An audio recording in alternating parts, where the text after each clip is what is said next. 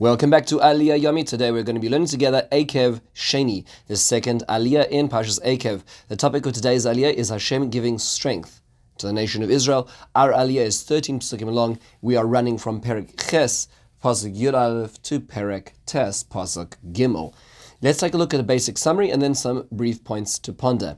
First, Moshe Rabbeinu warns the nation of Israel not to forget Hashem, and then not keeping the Torah and the mitzvahs. The concern is, how will they arrive at this?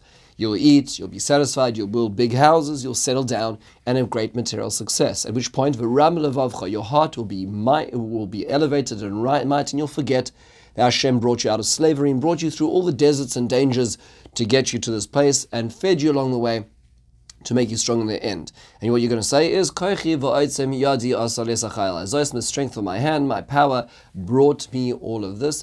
Rather, you need to remember that Hashem that Hashem gives you all the strength to do what you need to. And he goes on to say, in a similar vein, it'll come to pass, you'll forget Hashem and stray after other gods and bow down to them, and at such point you will be destroyed like the nations before you were too. Moshe calls out to them and tells them they are going across the Jordan River to fight nations who are going to be much mightier than they are. But Hashem will lead the way by destroying them. He is an Eish Achla. Hashem is a consuming fire who will destroy those nations for us, lest we are concerned. So a few basic points to ponder.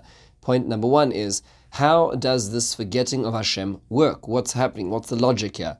So the Oznaim Torah quotes the Yerushalmi Chagig in the first perek in Halacha Zion, where Hashem says, "Halavai oisi shochachu," that Hashem says, were it to be that the people of Israel, it would be better if they were to forget me, says God, but remember my Torah, because if they remember my Torah, they'll come back to me.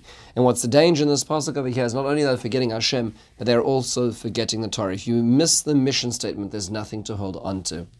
The Netziv actually points out, if you look at the words at the beginning of this aliyah, it is the mirror opposite of the end of the previous aliyah. Our aliyah says, Pentochal v'savata, lest you eat and be satiated, uvatim tovim tivneh v'yashavta, and you build big houses and you settle down. That's the direct reflection of v'achalta v'savata. At the end of the last aliyah is, you'll eat and you'll be satisfied, uveirachta es Hashem elokecha al haaretz hatova asher nasanach, on the good land which Hashem gave to you. The danger is what happens when you're satiated.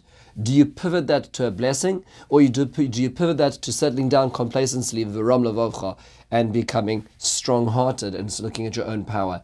That's the critical test, is what word do you put after v'achalta v'savata? What happens when you're satisfied? That's the great test itself. Now, Moshe, in this aliyah, Moshe actually warns Israel not to forget Hashem twice. Once in Pasuk Yud Aleph at the beginning of the aliyah, and once in Pasuk Yud Tes towards the middle. Why is this so? So the Netziv goes on to explain, the first time is rectified by remembering that Hashem gives us strength to do everything we do. We have the wherewithal from Him. But the danger of that is that even if when you recognize that, you could say, well, Hashem's gone fishing.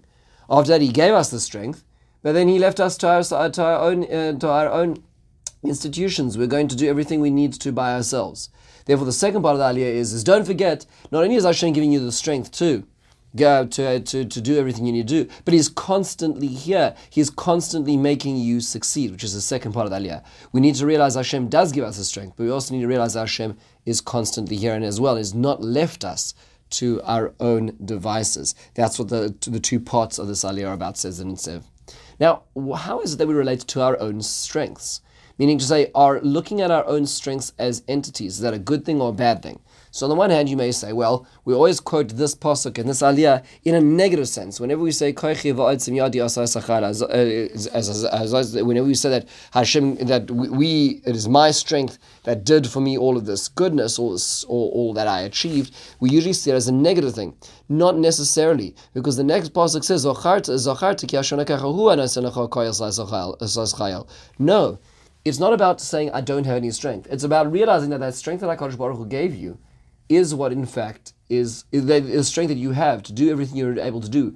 The science, the medical precision, all the things that you're able to develop in this world, military excellence, those are all grand things, but they come from Hashem. Sometimes people like to think of miracles only coming from HaKadosh Baruch Hu when there's a natural thing, the clouds open up, the earth splits, things where you see natural experiences.